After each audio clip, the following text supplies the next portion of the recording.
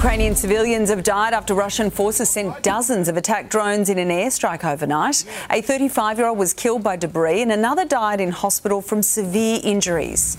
Ukraine's Air Force says it shot down 33 Iranian-made drones. The rest struck the front line near populated areas in the southern Kherson region.